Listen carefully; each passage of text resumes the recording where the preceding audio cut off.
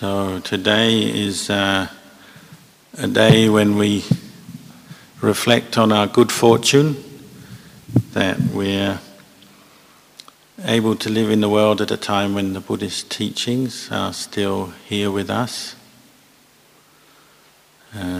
This is the first day of the Buddhist Vasa, the rains retreat, which monastics all over the world hold to. And also the full moon of Asalaha is the time when the Buddha gave his very first teaching after his enlightenment, the Dhammacakkappavattana Sutta, where they say he set forth the wheel of the Dhamma rolling, and it's our good fortune that it's still rolling today, in that we can still hear the teachings, practice the teachings for our benefits, a way out of suffering, stress, a way out of samsara.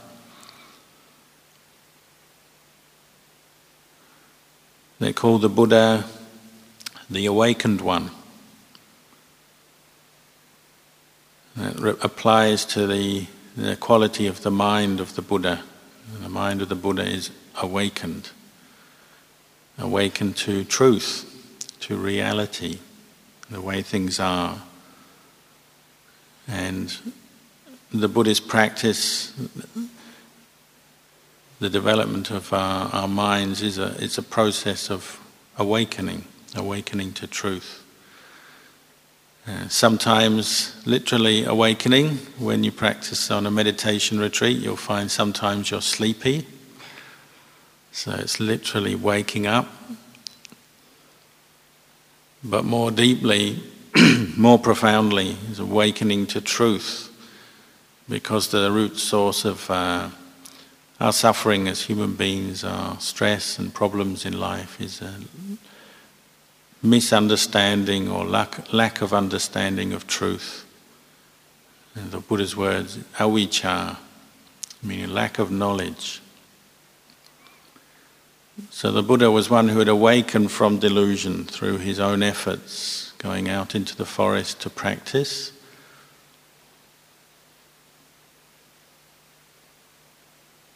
And he came to understand the Four Noble Truths, as he taught in the Dhammacakkappavattana Sutta on that occasion, to understand exactly what suffering is, its nature, to fully penetrate the nature and to understand the nature of suffering, what suffering is as a human being, in an objective way, a way where he just understands it for what it is, and understands and knows the cause of suffering, and has relinquished that, abandoned that, the cause of suffering, ignorance, craving, attachment that affects our minds as human beings. He understood that was the cause, and he abandoned that through his practice, through this process of awakening to truth, recognizing what suffering and its cause was, and then abandoning it, using the path, the Fourth Noble Truth, the Majjhima Patipata, the middle way, the way that's neither indulgent in just seeking endless happiness through the senses, nor the way of dukkha, just giving oneself a lot of unnecessary dukkha without real purpose. The middle way is developing body, speech and mind, and cultivating oneself to understand truth. That's the true middle way that leads to the end of suffering.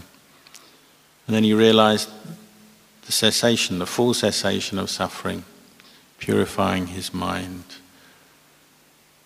What we call nirodha, the cessation of suffering, or nibbana, a state of complete freedom from all suffering. So when we come to practice meditation today, we're practicing in his footsteps, developing our understanding of these Four Noble Truths and awakening to truth.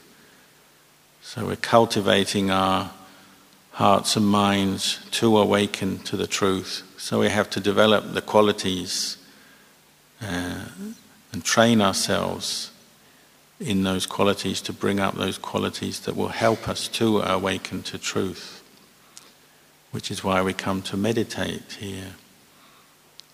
And the Buddha pointed out, in life we tend to always be seeking different kinds of happiness, thinking that will get us beyond suffering.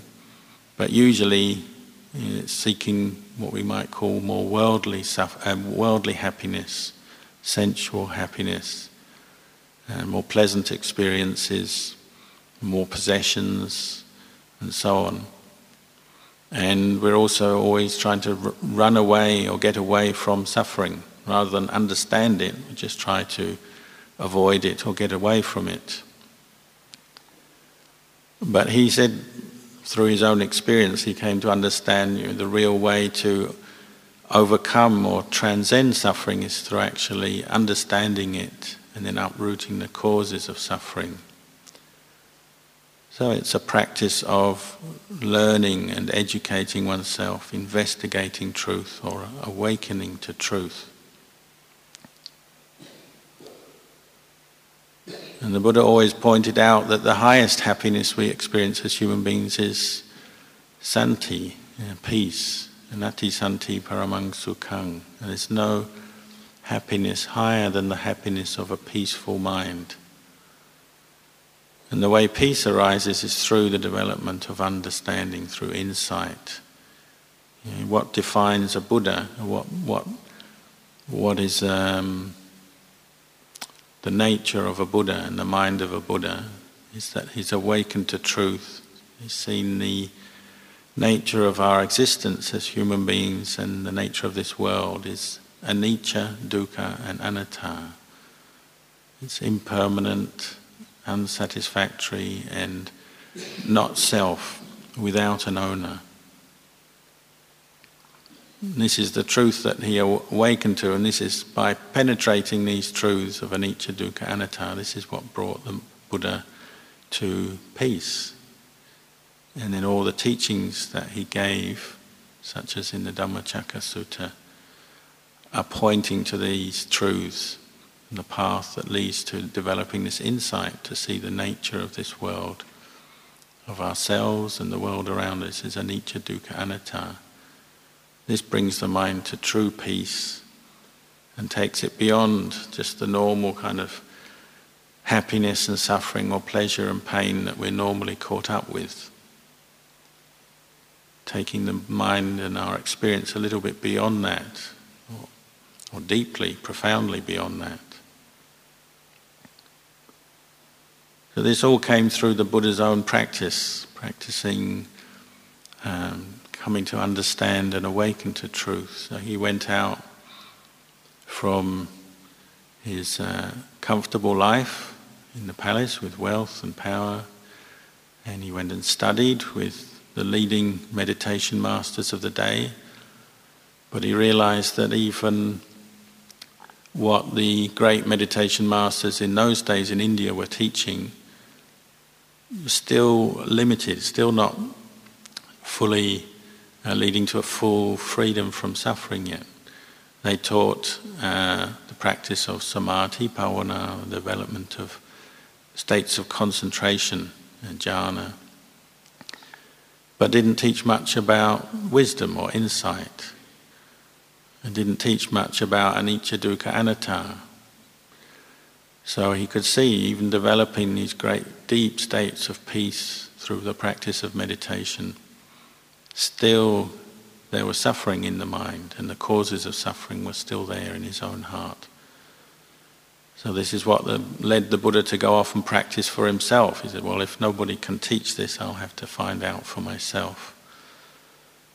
And it was through his own investigation and training in wisdom, panya, that he finally liberated his heart from craving and attachment, understood what it was, how it was the cause of suffering, and liberated his heart through the practice of meditation, calming the mind and then investigating truth.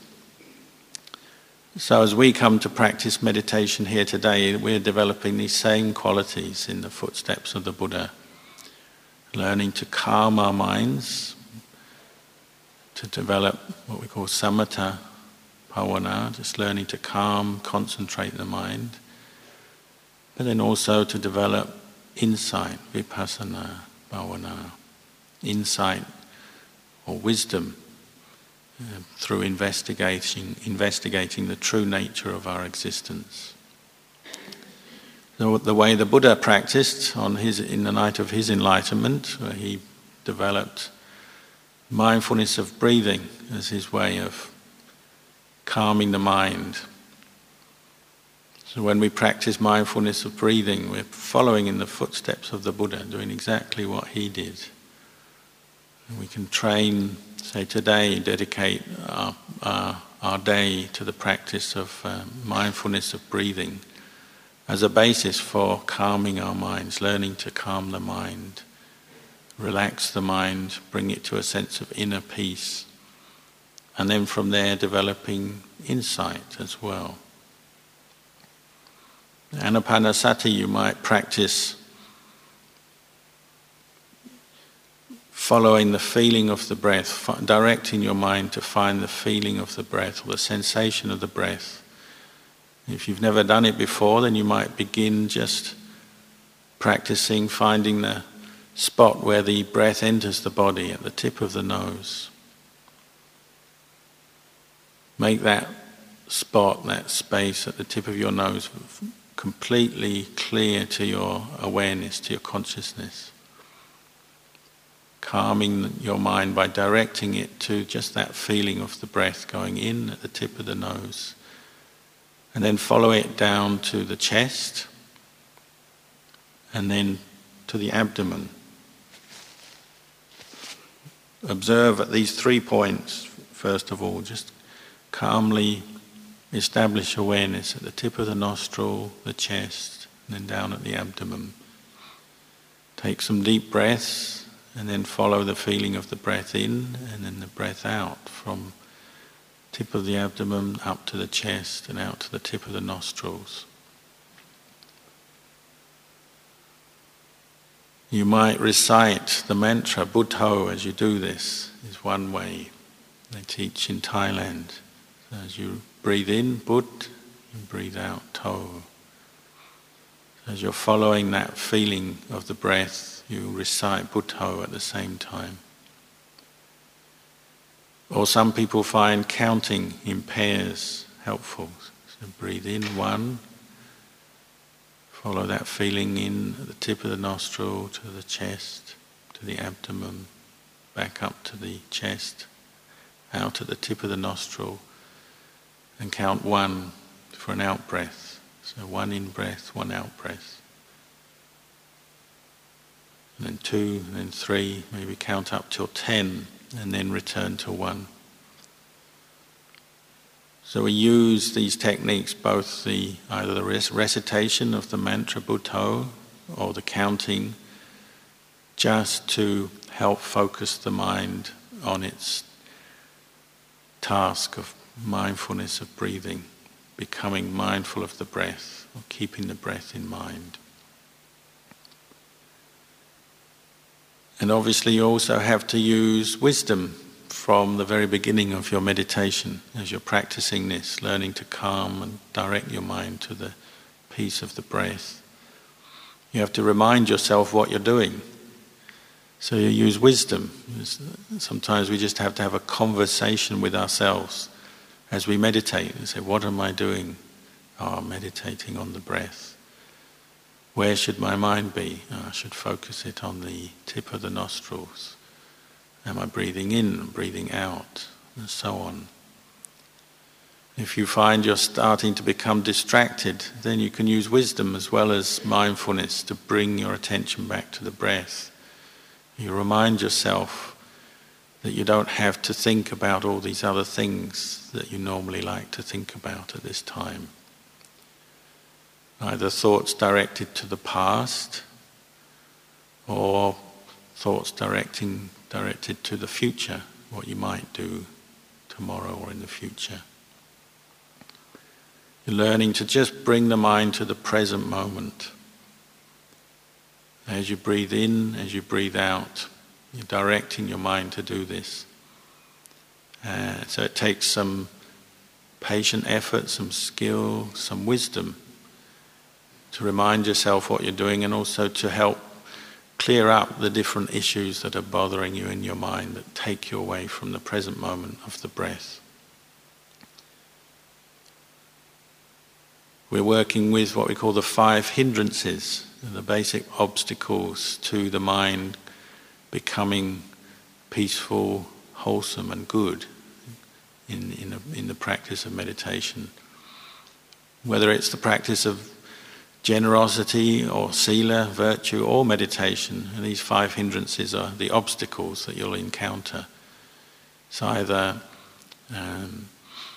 the desire for sensual pleasure, just thinking about things that are pleasurable, wanting them, or ill will, aversion, directed to people or yourself or other things, experiences. Sleepiness, dullness, restlessness, agitation, or just doubt, skeptical doubt, and wondering, doubting about what you're doing. And these 5 hindrances, you're constantly working with them in your practice, whether it's samatha, calming the mind, or vipassana, developing wisdom.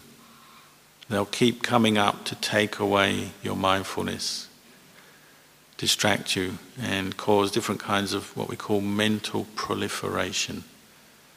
All that endless distracted thinking going round and round in circles. So our first aim in the practice of meditation is learning to overcome these obstacles, these hindrances. And you'll find when you put effort in and your mind gathers together, comes together, there'll be those periods where it does calm down and you can be more mindful of the breath going in, breath going out. You'll start to experience a sense of peace, calm. As the mind calms down, you might have new experiences that you've not had before. So you might feel very light and relaxed, both in body and mind. Some people have tears come, they start to cry. Some people, their sense of the body seems to expand and their hairs stand on end and they have tingling sensations, or waves of tingling sensation up and down their spine and so on. Sometimes we feel almost as if we're so light that the body is just floating away into space. Or the body can feel so big, grand, large, it seems to fill even a hall like this. It expands to fill the whole hall, or even beyond that. All of these are different experiences of piti, rapture. As your concentration on the breath becomes more refined and more sustained, then rapture might arise. It might be accompanied by different visions, lights and so on, but all one has to do is notice, take note of these experiences, and not to worry about them or doubt about them, but just to note this is the experience of the mind calming down as concentration improves. These experiences might just come up momentarily for a few moments, or for many minutes, or even for a long period of time, half an hour or so on.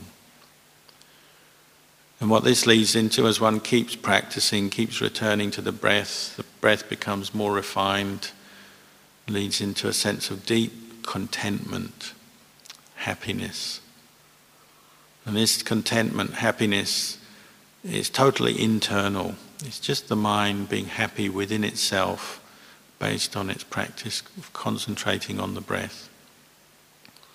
It's what we call niramisa sukha, a happiness independent of any material object or experience. It's just the happiness of the mind contentedly following the breath, concentrating on one object and letting go of all the other distractions, all the other things we normally think about. Not bothered about different physical sensations, say pain or itches, sounds, memories, thoughts, all settling down, and the mind is just calmly concentrating on the breath, so it becomes very content, peaceful and happy. This is the opposite of what we call amisa sukha, the normal kind of happiness we seek in life, dependent on having different experiences, pleasure of possessions and different experiences, sights, sounds, taste, smells, touch. Normally to feel happy we have to have something or do something, eat some food or talk to somebody or travel somewhere or watch something, look at something. That kind of happiness is very temporary and leads to the agitation of the mind. Whereas this kind of niramisa sukha, the inner happiness of the peaceful mind, focusing on the breath, is very long-lasting and very satisfying. The mind feels very full, complete, happy in itself. And it leads into this state of what we call one-pointedness, where even the sense of the breath going in and out might disappear. And the mind just becomes very, very peaceful inside. It's let go of all its concerns about the world around, about other people, work, the weather, it's cold, it's hot, and so on. It's just peaceful internally, happy by itself, secluded from the world. This is the kind of peace that the Buddha experienced in his enlightenment process of training his mind. But he also said this isn't the highest peace or the end of the practice. This is a foundation for developing deeper wisdom, deeper understanding of the nature of ourselves and this world. But it's a very important piece. It's like a very firm foundation for the mind. The mind becomes very settled in itself, and it also understands clearly what is not peaceful. So when we experience the peace of meditation like this, even if it's only for a few minutes, we feel quite calm and happy. Then when we're not peaceful, we start to see why. So when you go away, you finish your meditation and you go away and you start talking to people, say, and all that peace disappears and you find yourself back with a lot of moods and distracted and agitated. Where you can see the relationship, say, to how much you talk and what you talk about and this state of peace. And what you do, how you spend your time, the basic sort of decisions you make in your life, how you spend your time, what you do, where you go. All these things start to become clear, what is supportive of peace and what is actually agitating us in our daily life. So if you practice meditation and experience some peace like this, you start to see the value of keeping precepts. You can see some kinds of speech are very agitating to the mind. If we're aggressive or unkind in our speech, we don't feel peaceful or happy inside. Whereas if we train in speaking that which is true and speaking in a kind, polite way to other people, then we feel happy inside. We haven't created any suffering for ourselves or others. And so on. And we see the relationship between the peace of mind and our sila, our external behavior of body and speech. This peace of mind is also the foundation for developing insight or wisdom into these truths of anicca, dukkha, anatta. And it's only when the mind is peaceful enough, calm enough inside itself that we can start to look at the world correctly. And not just following, say, our views and opinions, likes and dislikes about this world and about ourselves and other people, but we're able to look at the world in a more detached and clear way because the mind has calmed down, it's more peaceful. We start to notice things. Once the mind is peaceful like this, it can notice impermanence. If your mind is still, then you'll see what is moving and what is changing. If your mind is peaceful, you'll see what is dukkha, what is unsatisfactory and disturbing and suffering. And if your mind is still in meditation, the sense of self has disappeared because you're peaceful, then you'll see what is self and what is not self. You'll understand how grasping at this body and mind and this world as a self is a cause of suffering. Because the mind is going deeper and beyond the normal way of looking at things, the normal conventional reality.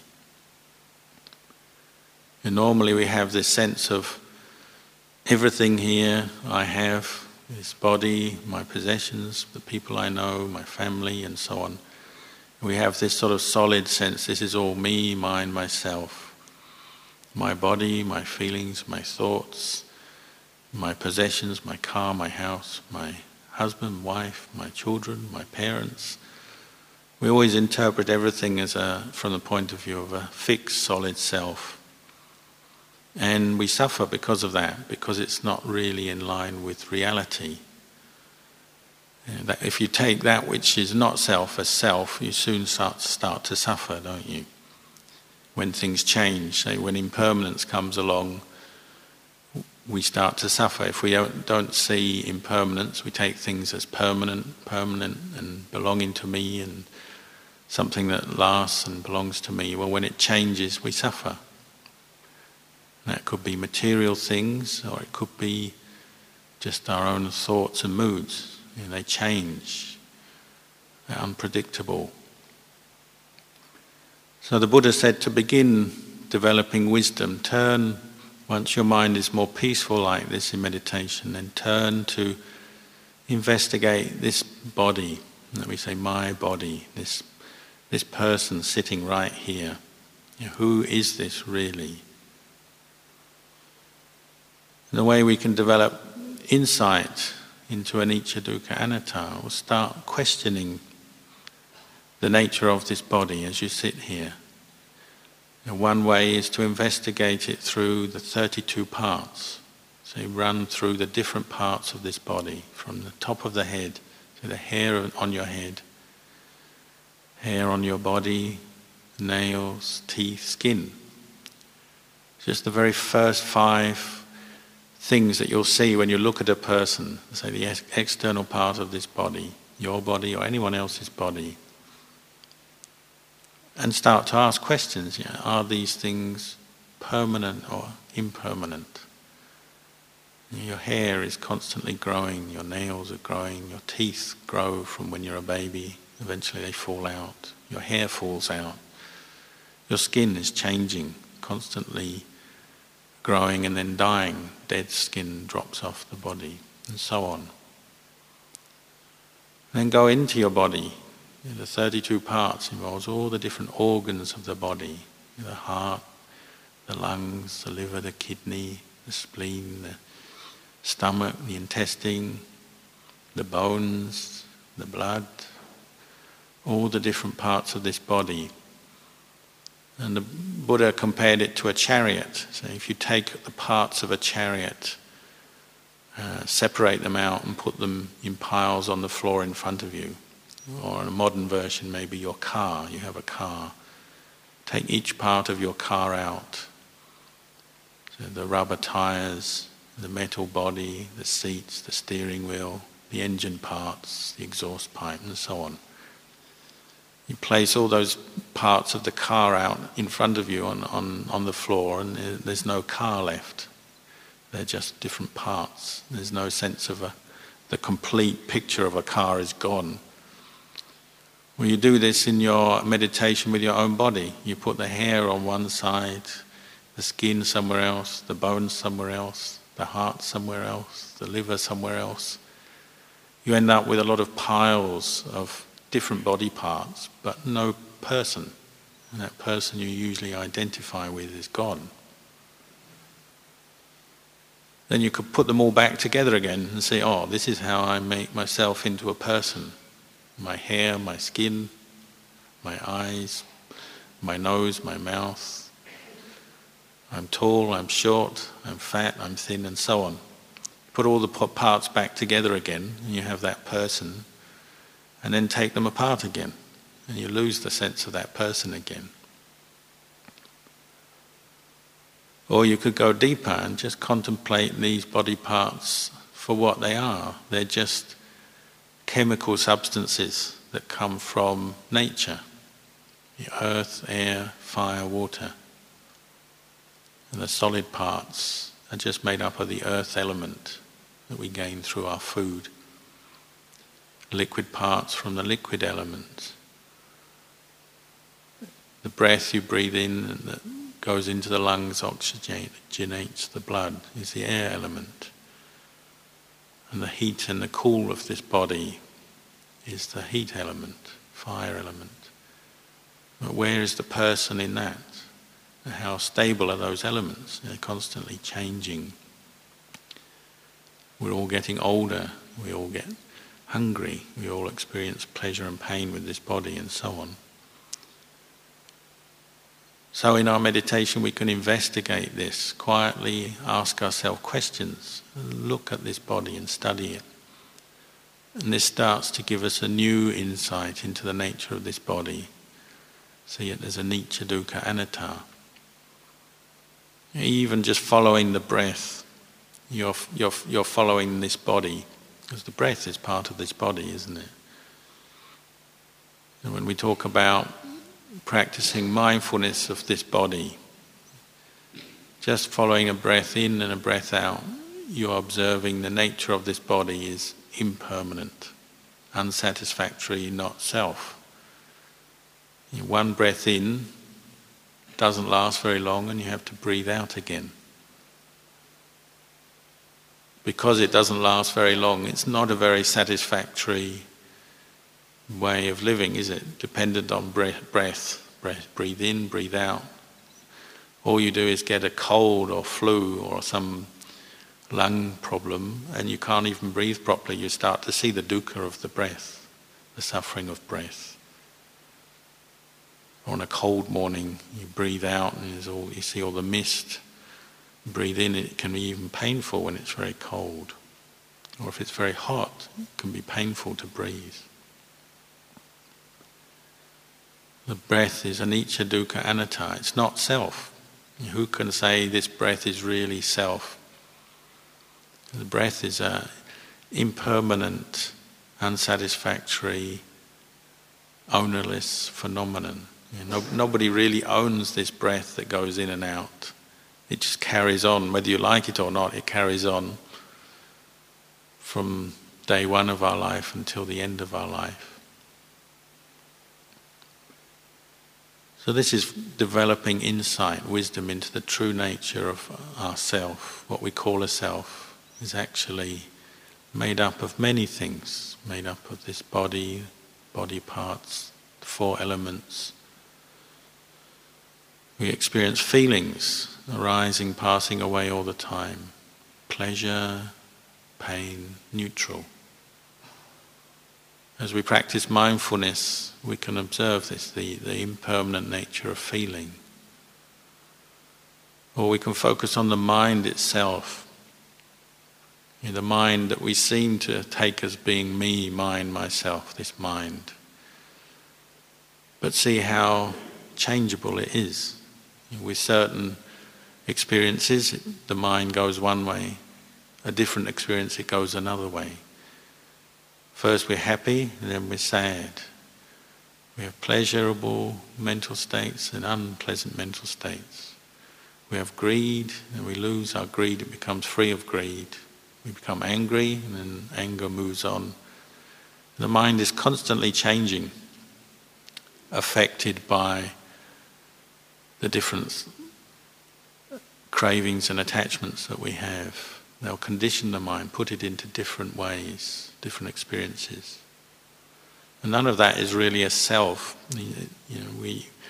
We let our mind go according to our cravings and attachments, but that's happening as a conditioned process. We say one thing depends on the other. So the way the mind is depends on how you think, how you're directing your mind, what you're doing with it, what you're experiencing.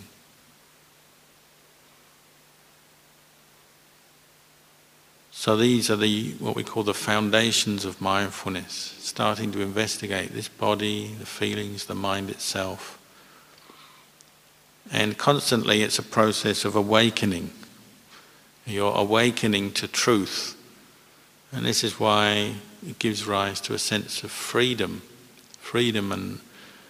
and deep peace, deep happiness, because you're freeing yourself from delusion that previously caused you so much suffering.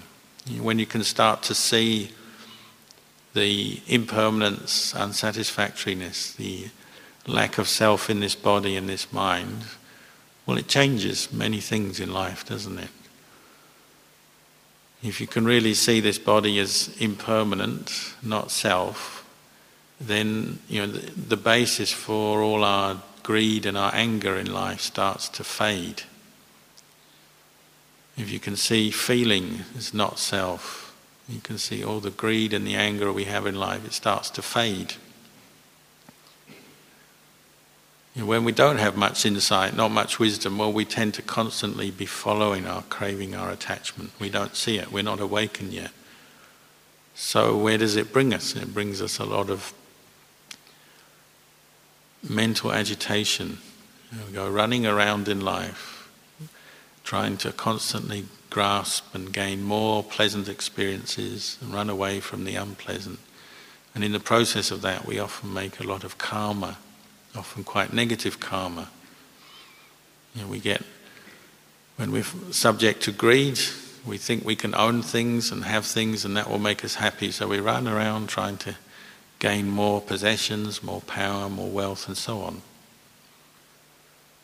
But how long can we hold on to all of that? At the very least, when we die, we can't take any of the things we own in this world with us. Or when we get angry with ourselves or other people or with different situations, why do we fall into anger? It's because we keep grasping at this world as a self, myself, me, mine, myself. So if it's other people's words, we say, oh, they've hurt me. But who is this me who's being hurt? Why do we grasp at those words so strongly? As we develop insight into anicca, dukkha, anatta, it starts to train the mind to see things more correctly. It helps us to let go of all kinds of cravings and attachment, and this is why the mind experiences more peace. The peace and the clarity coming from seeing the way things are. The Buddha said, like upturning a pot or some kind of container that was previously face down on the ground, and you turn it up and you can see the truth of things, whereas before it was covered over. And sometimes it can be as simple as that. You're simply meditating and you see your own angry thought come up in the mind. Maybe a memory or a thought. But at the same time you establish mindfulness and you just see, oh, this thought is just a thought. It's just a thought arising and passing away. And when mindfulness is strong, you can see this thought is not really me, mine, myself. It's just a thought. Arises, passes away. It could be a thought, I like this, I don't like that. I'm happy, I'm not happy. When mindfulness arises, and it breaks through delusion, that grasping at the experience, at the emotion and the feeling, and the mind can see anicca, dukkha, anatta, well, it can return to a sense of peace. If you have many moments of mindfulness, then you have many moments of peace, because the mind is able to see through things. It doesn't grab on, hold on to all its suffering. You'll see as you meditate, when your mindfulness is strong, then there's this great sense of spaciousness in the mind. Whatever happens, one can allow it to arise and pass away without grasping at it.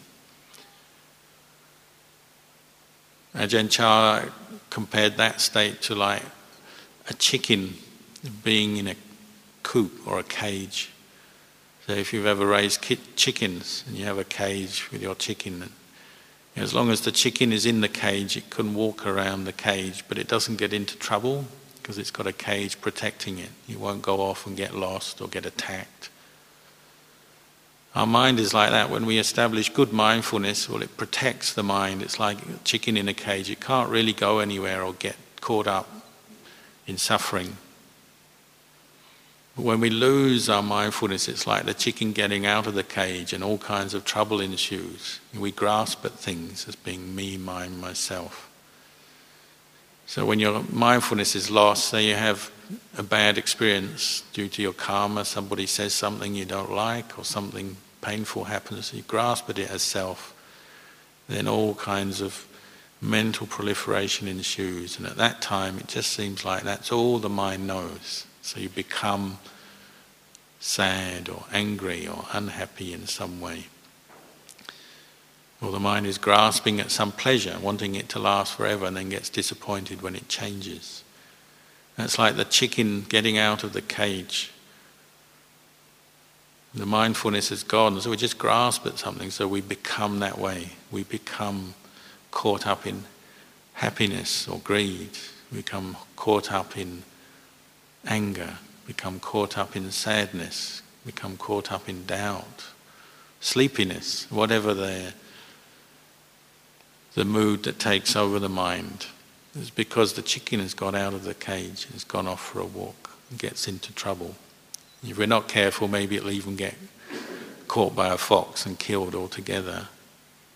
When the mind drops into a real state of suffering and just can't get out of it because there's no mindfulness. But when mindfulness is strong, then we see everything as it is. We see body as body, feeling as feeling, mind as mind, objects of mind as objects of mind. And we see them as not self. And that's insight meditation, where you see things for the way they are.